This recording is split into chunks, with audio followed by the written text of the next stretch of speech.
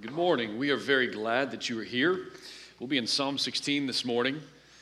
As I was preparing the sermon last night, finishing some things, I made that mistake of jumping on social media to see what was going on in the world and learned that I believe maybe half of Crosspoint is on vacation.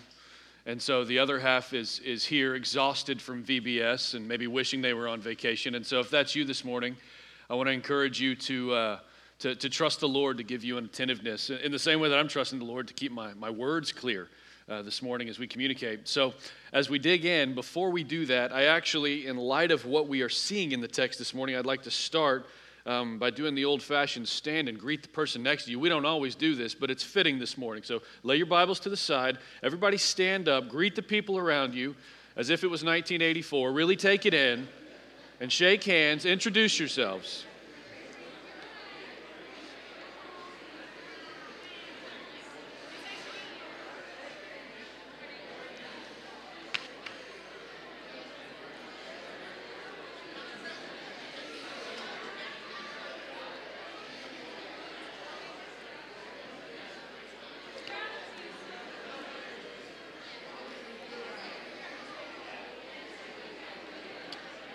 All right.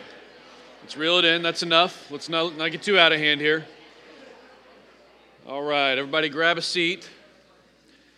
It is a very fitting morning to be aware of the people around you as we consider Psalm 16. If you're a visitor, we welcome you. We want to encourage you to go visit this visitor kiosk after the service to get some information so you can know what's going on around here and how to get plugged in. I'm going to pray, and we're going to dig in. Let's pray together. Lord, we humbly come before you this morning, and we are thankful for our time. We're thankful for the opportunity to get to sing about your goodness and know that you are a God who is with us and that you inhabit the praises of your people and that you are glorified when we do such a thing. Lord, we pray for another local church this morning. We pray for Cornerstone Fellowship. I pray for Trent Brown. I'm thankful for his friendship through the years and just pray that they are really enjoying you this morning as a church. I pray that you are blessing that congregation with growth, both growth inward and outward, that they are growing in their understanding and their knowledge of you and their love of you, but also growing in numbers as they push forward for the forward movement of your kingdom. I pray for Trent and Natalie. Just pray that you continue to bless their marriage. I'm thankful for the ways I've seen you do that through the years, and just pray that they are genuinely enjoying you together, and that in light of that Trent's able to stand and deliver, having enjoyed his bride and enjoyed his God this week as he leads his people. Lord, you are very good to us this morning to bring us to Psalm 16, and so we humble ourselves before you and ask that you would speak to us this morning. We love you and we praise you. We pray these things in Jesus' name. Amen. Last week we considered the first two verses of this psalm, and I would like to go ahead and read them. So Psalm 16, verses 1 and 2 says this: Preserve me, O God, for in you I take refuge. I say to the Lord, you are my Lord. I have no good apart from you. You are my Lord. I have no good apart from you. What we found was a man in a very desperate situation crying out for help from God. We don't know in this psalm what the exact trial was, but we know it wasn't a light trial that he seemed to be facing because he's crying out for God to preserve him. It's a cry that says, if you don't preserve me, if you don't step in and do something, this thing that I'm facing will overtake me and it will be the end of me. So this is not light. I mentioned last week that my son asks me for help all the time, but not once have I ever heard my son cry out, Father, preserve me. It gives us a sense very quickly as we get into the psalm of the magnitude and the weight of the situation. Following the desperate plea for preservation, we find a really big statement from the worshiper. Two of them, in fact. The first one is, you are my Lord. And the second one is, I have no good apart from you. For the psalmist, his eyes are singularly focused on the Lord in the middle of his trial. He's not seeking preservation in many different ways, but in one way. And then he makes a remarkable statement in his plea for preservation. He says, I have no good apart from you. And this is where we're going to pick back up this week. I have no good apart from you. We spent time in the first half of that, and we're going to spend some time in the second half of that in the next verse this morning. I have no good apart from you. We considered the first reality of this verse last week, that there was no longer any room for presumption, as David had nothing good if that good had not come from God. David's not going to God and making a deal. There are no deals to be made. There are no exchanges. There's no room for David to say, okay, God, if you will preserve me, then I will do this for you, or I will be a better husband, I will be a better father, I will be a harder worker, I'll give more money, I'll focus more on you, I'll have more quiet times. There's no exchange to be made because there's no good to be had apart from God. He simply came to God as a beggar, with his hands open, needy, and as a wholehearted worshiper, desperately in need of that which only God could provide. This brings us to the second reality of this verse that we're going to consider this morning.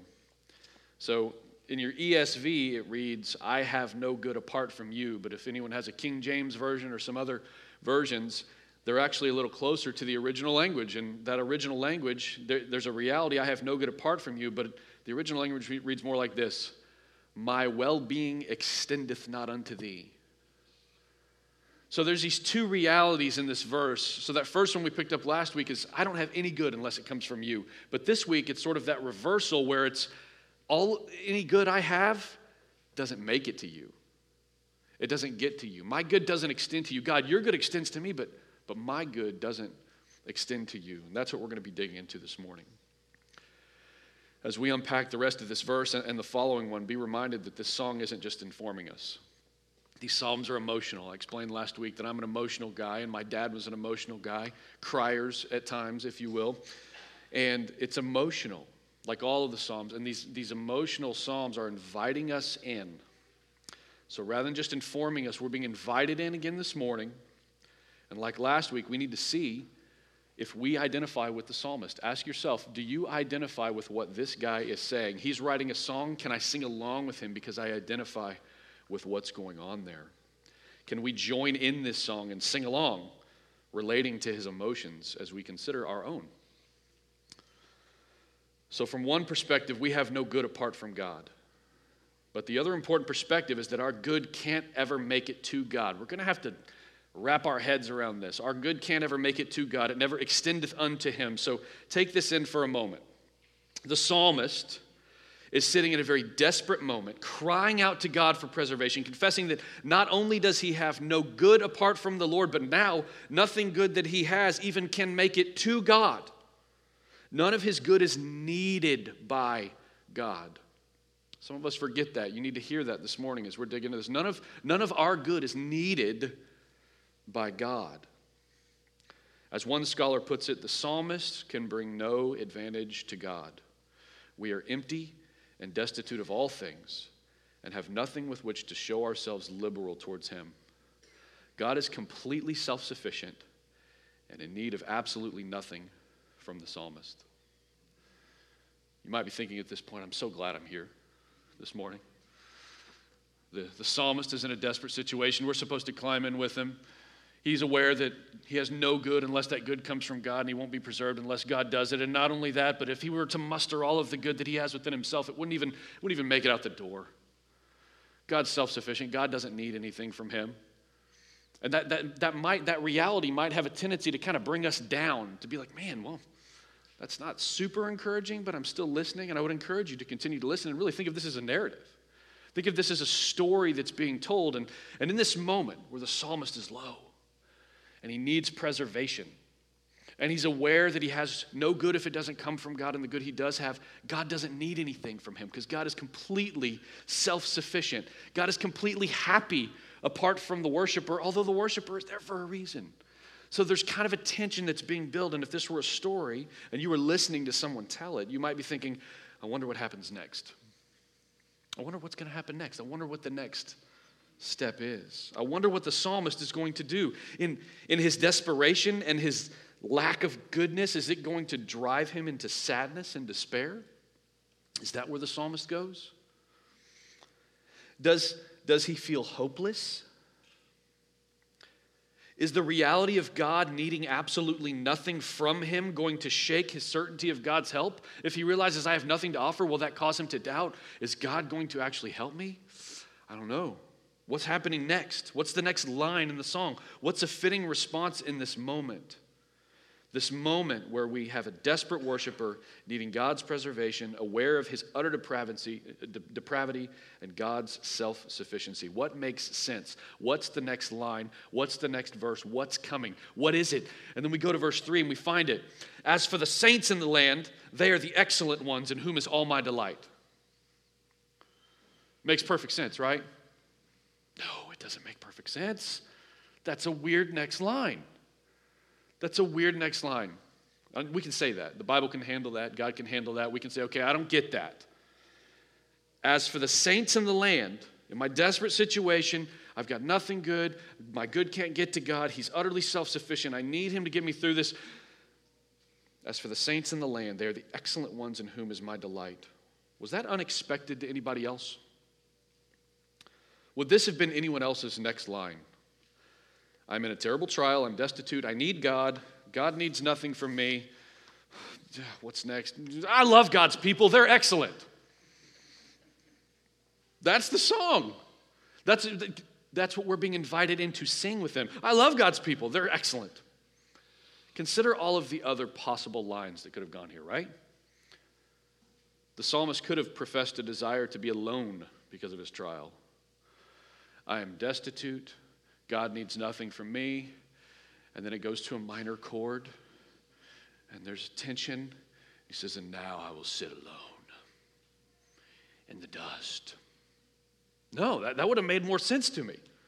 I kind of have a tendency to do that. He could have professed his desire to be alone. His next line could have been where he understandably professed that he just wanted some alone time because things are so hard, things are difficult, and I don't want to be around people.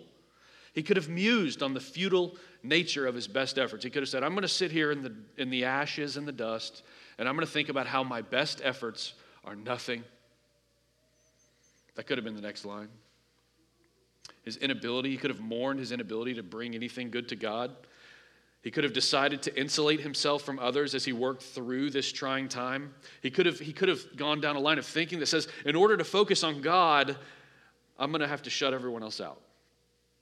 But no, we have to enjoy. It's kind of a one-point sermon this morning.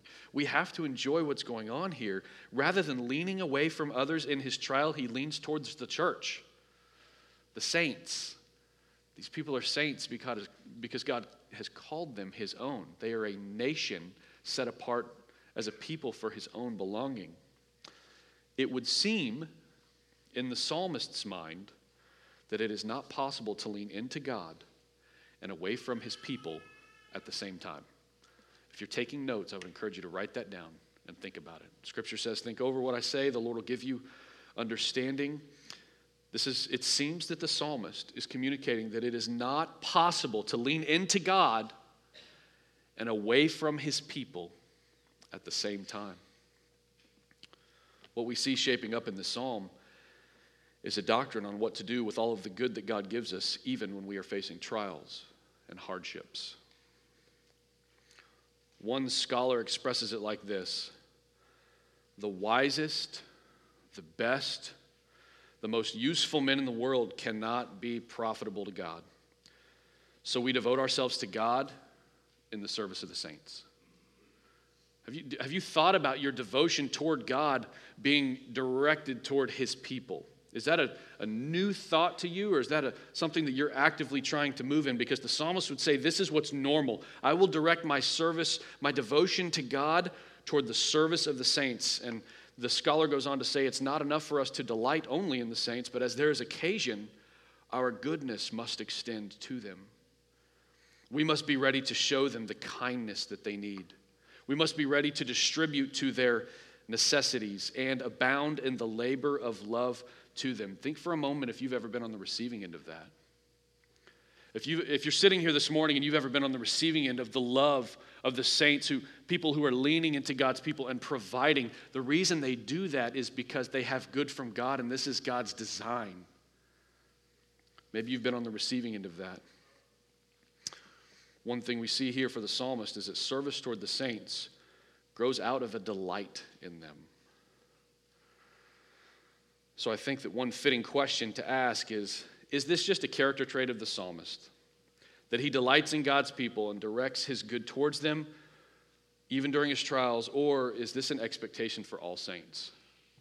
Because I'll be honest, when I hear even fellow Christians talk about church people, it's not always bright and positive. If we're going to be honest this morning, sometimes when we talk about church people, fellow brothers and sisters, even experiences that we've had at previous churches before we find ourselves in the current church, sometimes it's not always the best, and we kind of guard and we put our walls up, and it's a difficult circumstance. So my question is, this attitude that he has, I'm desperate, God, I have nothing good, unless it comes from you, none of my good can reach you, and then he says, I love God's people, I delight in them, they're excellent.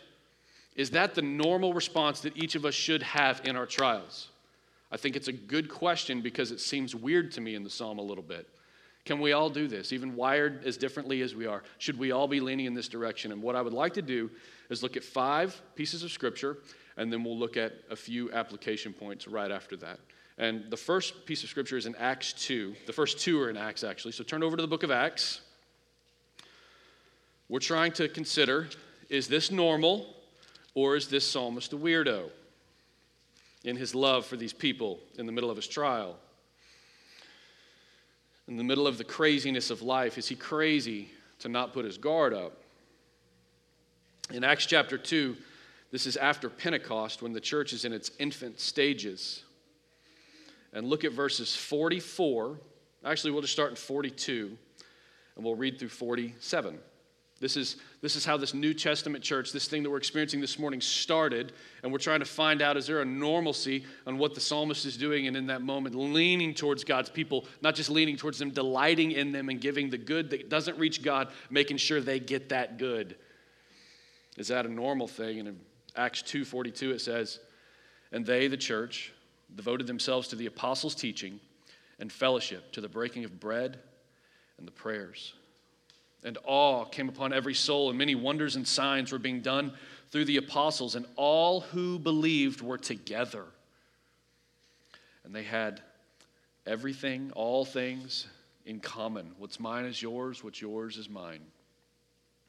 And they were selling their possessions and belongings and distributing the proceeds to all as any had need. And day by day, attending the temple together and breaking bread in their homes, they received their food with glad and generous hearts, praising God and having favor with all of the people. Now, this thing that's going on, this beautiful thing where the church is taking care of one another, now they're having favor with all of the people. And the Lord added to their number, day by day, those who were being saved. So this early church experience is one where everyone comes together and says, man, we have everything in common. I'm lowering the guard, I'm lowering the walls, I'm inviting everybody in because everybody's inviting me in, and if there were any needs, we're going to provide them for each other. And it's interesting because what happens there is when a group does that, biblically, by nature of God's design, that group doesn't stay tiny for very long, does it? It's funny, my wife has friends that she meets with and goes and hangs out with, and inevitably there's always people, they're like, hey, we'll join you, or yeah, y'all come join us. And there's this beautiful thing where those groups grow. When you start having people over for dinner in your home, you'll find that there's no lack of people that you can have for dinner in your home. When you join as men to have some fellowship together, you'll find that each week there's new people you can invite, and it's a thing that attracts people. It's an aroma of life when we are together in that manner. And when we are together in that manner, those groups don't stay tiny for very long. And if they do, they might be staying small for the wrong reasons. So we see this togetherness. We see this attention to each other's needs. And we might ask, well, this was like the first moments of the church. Sure, it was awesome, right? Pentecost, people are seeing crazy awesome things from God. These are just these first infant moments of course it's awesome. It's kind of like when the baby's born and everything's awesome. And it's so sweet. It's our little baby and everybody loves a baby. And then like night 8 of no sleep, you're like, what's happening? Life is crazy. Maybe this is just one of those sweet newborn stages, right? Well, turn over a couple chapters later. Look at Acts chapter 4. We'll look at verse 32. It says, now the full number of those who believed were of one heart and soul, and no one said that any of the things that belonged to him was his own, but they had everything in common. It's still going on. And with great power, the apostles were giving their testimony to the resurrection of the Lord Jesus, and great grace was upon them all. You see God's goodness upon them all. That great grace can be equated to the psalmist's, I have no good apart from you, but the good I have apart from you is great and gracious. And it was upon them all. There was not a needy person among them.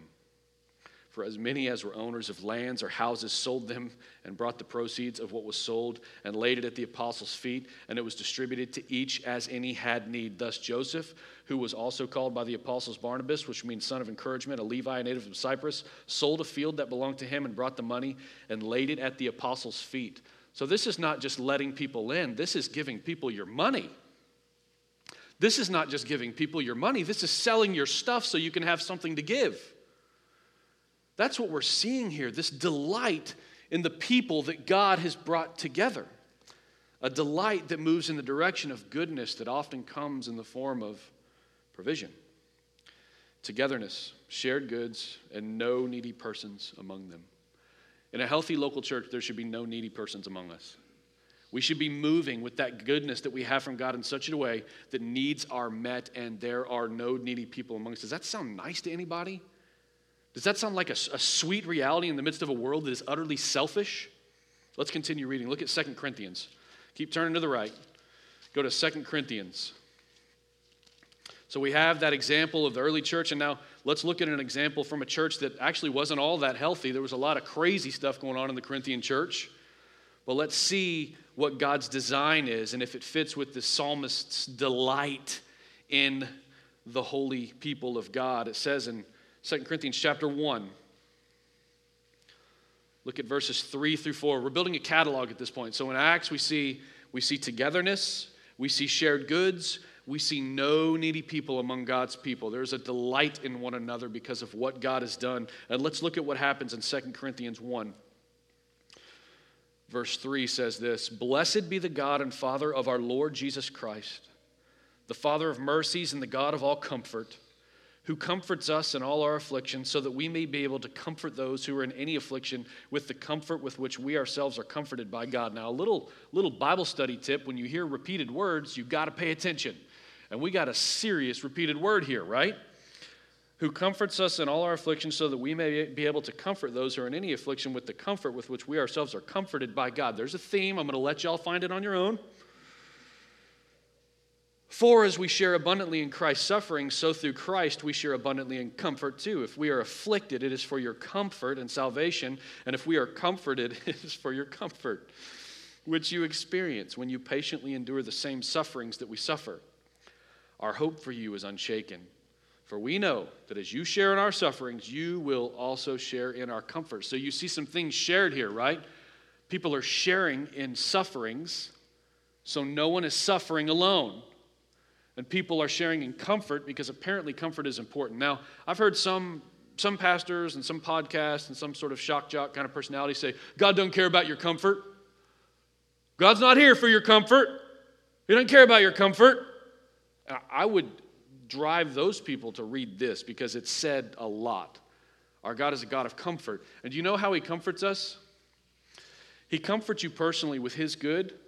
Listen to this. Listen to this cycle that's created, this atmosphere that's created. The way that God comforts us when we are afflicted or when we are suffering, He comforts you in Christ with a good that is from Himself, and He also comforts you through the good of others who He's given good to. So we have this good from God directly, and then we have this good from God indirectly through His people, where when you are comforted through suffering, through a trial, through a parenting season that's difficult, and someone helps you, or God's word helps you, or through a financial situation that is difficult, and God's word helps you, or someone else who has experienced God's comfort helps you, it's designed by God to where when you receive comfort, you should receive it in sort of an anticipation manner. Like, I've been comforted, and apparently I've been comforted so that I can comfort others with the comfort that I was comforted. I've never said that word so many times in my life, but God's saying it that many times here.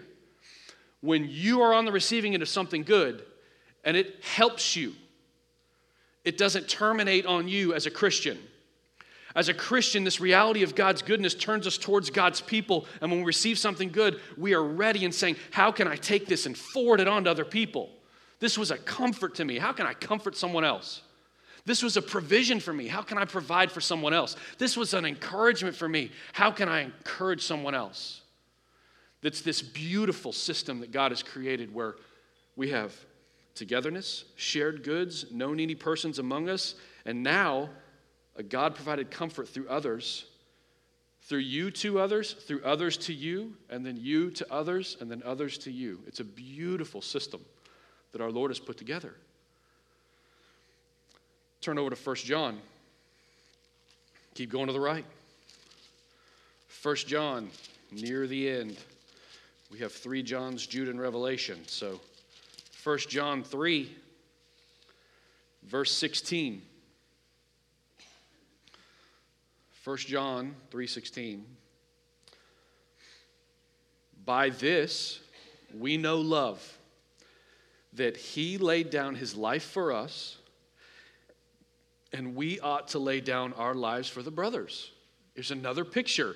God has done this for you, so you do this for others. It never terminates on you, and that's why the church should be healthy, joyful, steady, well cared for, because he says, as I have laid down my life for you, as Christ laid down his life for us, we also ought to lay down our lives for the brothers, implying the brothers and sisters in Christ. But if anyone has the world's goods and sees his brother in need and yet closes his heart against him, how does God's love abide in him? Little children, let us not love in word or talk, but in deed and truth.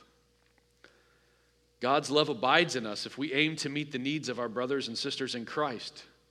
God's design is that his love, when abided in, has an effect of provision towards the saints. It's not just words. We don't just talk about God's love, people of God.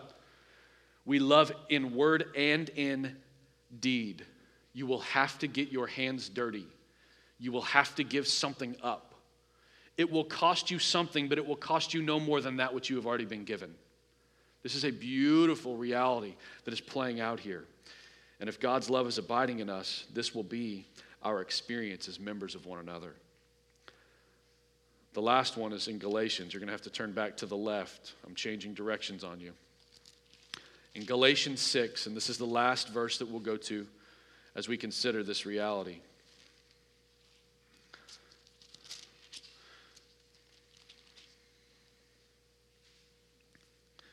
Galatians 6, verse 9.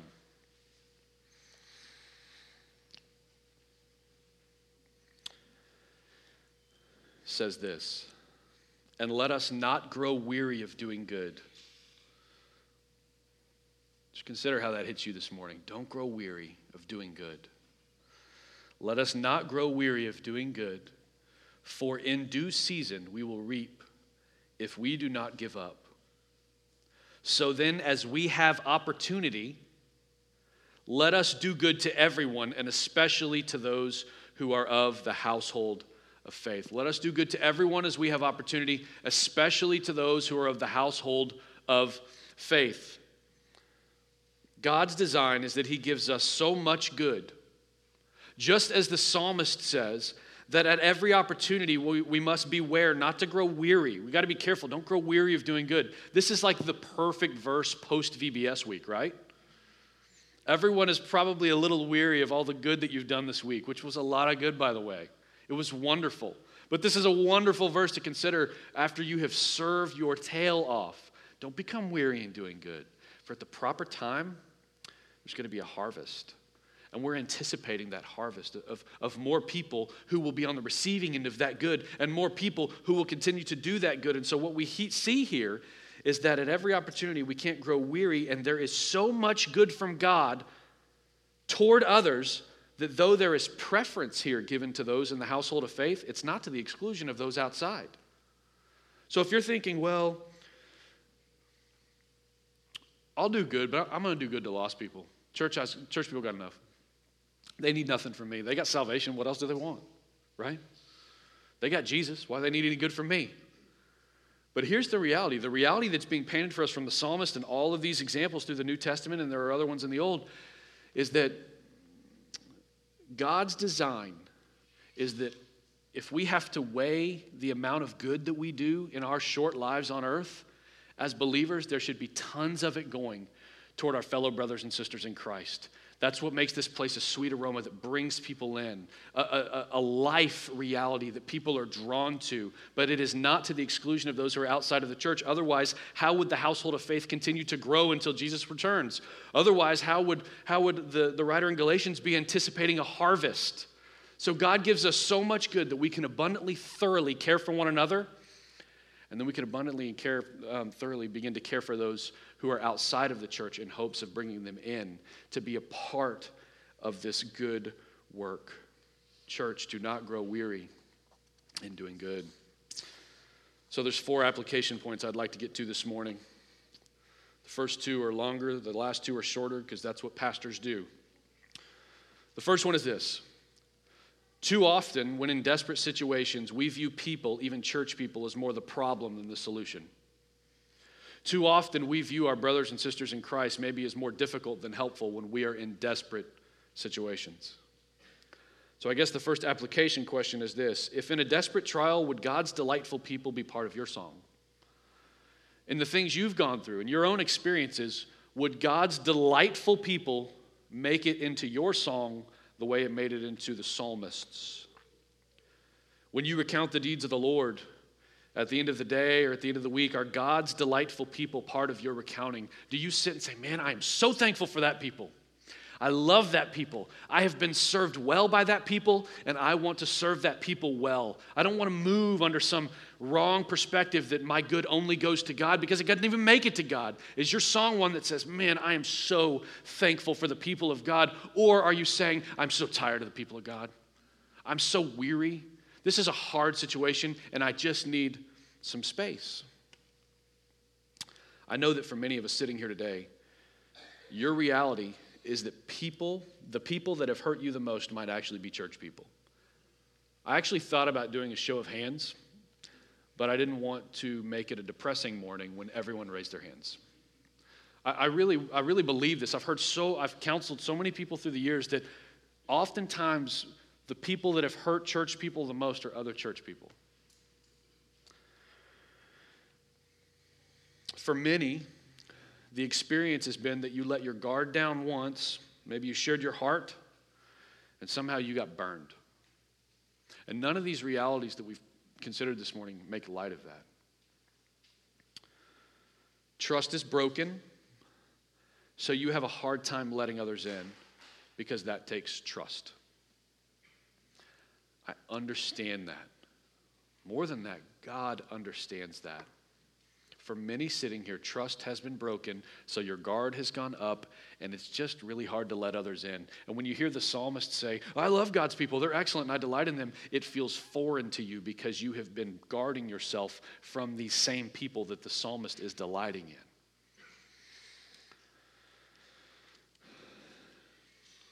I think there's a sweet reminder here that if this is your story, I think the word reminds us this morning that in a fallen and broken world, where we're called to do life with other fallen and broken human beings, trust is a gift. Trust is a gift. Some of y'all might need to hear that this morning because the reason trust is a gift is because in such a fallen state, there is no human being that can finally earn and ultimately keep your trust. If you've been let down by others, it's because of your experience as a human being in a fallen world, and it doesn't mean that God's system for comfort and togetherness and provision is broken. It means you need it more, not less. But if trust is difficult for you, and if you're one of those people who's thinking, I don't know if that's part of my song, I just would encourage you in the reality that trust is a gift because no one can actually earn it and keep it without failing you. It's a gift. And it's a gift that we can give because we trust the goodness that God gives to his people, right? You can't look at people and say, there's no goodness in those people. Well, apparently, we have no good apart from God, but the thing that's implied there is that we have lots of good from God. So trust is a gift. And I just ask, would that be part of your song, God's delightful people? I think the second application question that we can consider this morning is, Are you allowing God's people to delight in you? It comes at it from a different angle. Are you allowing God's people to delight in you? Week in and week out, are you showing up and going through the motions, or are you, like the psalmist, aware that part of God's design is for you to take all the good that he has given you and direct it toward other people?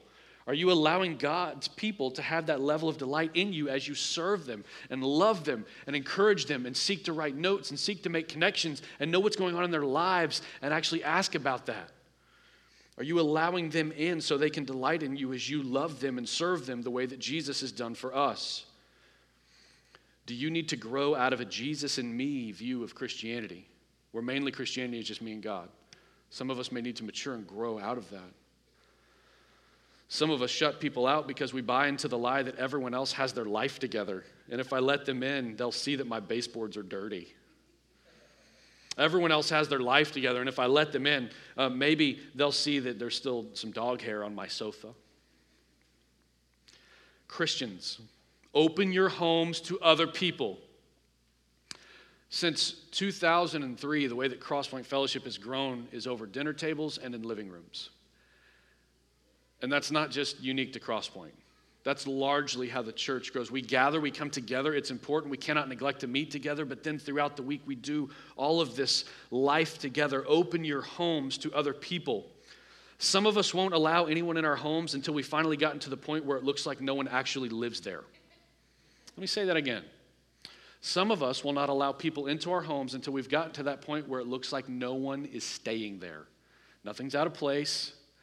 All the grass is perfect. There's no weeds in the garden. There's no dust on the baseboards. There's no dog hair on the sofa. There's no dishes. There's no laundry that we've moved from the sofa to the dresser and the dresser to the sofa and the sofa to the bed and the bed to the dresser before actually folding and putting it up.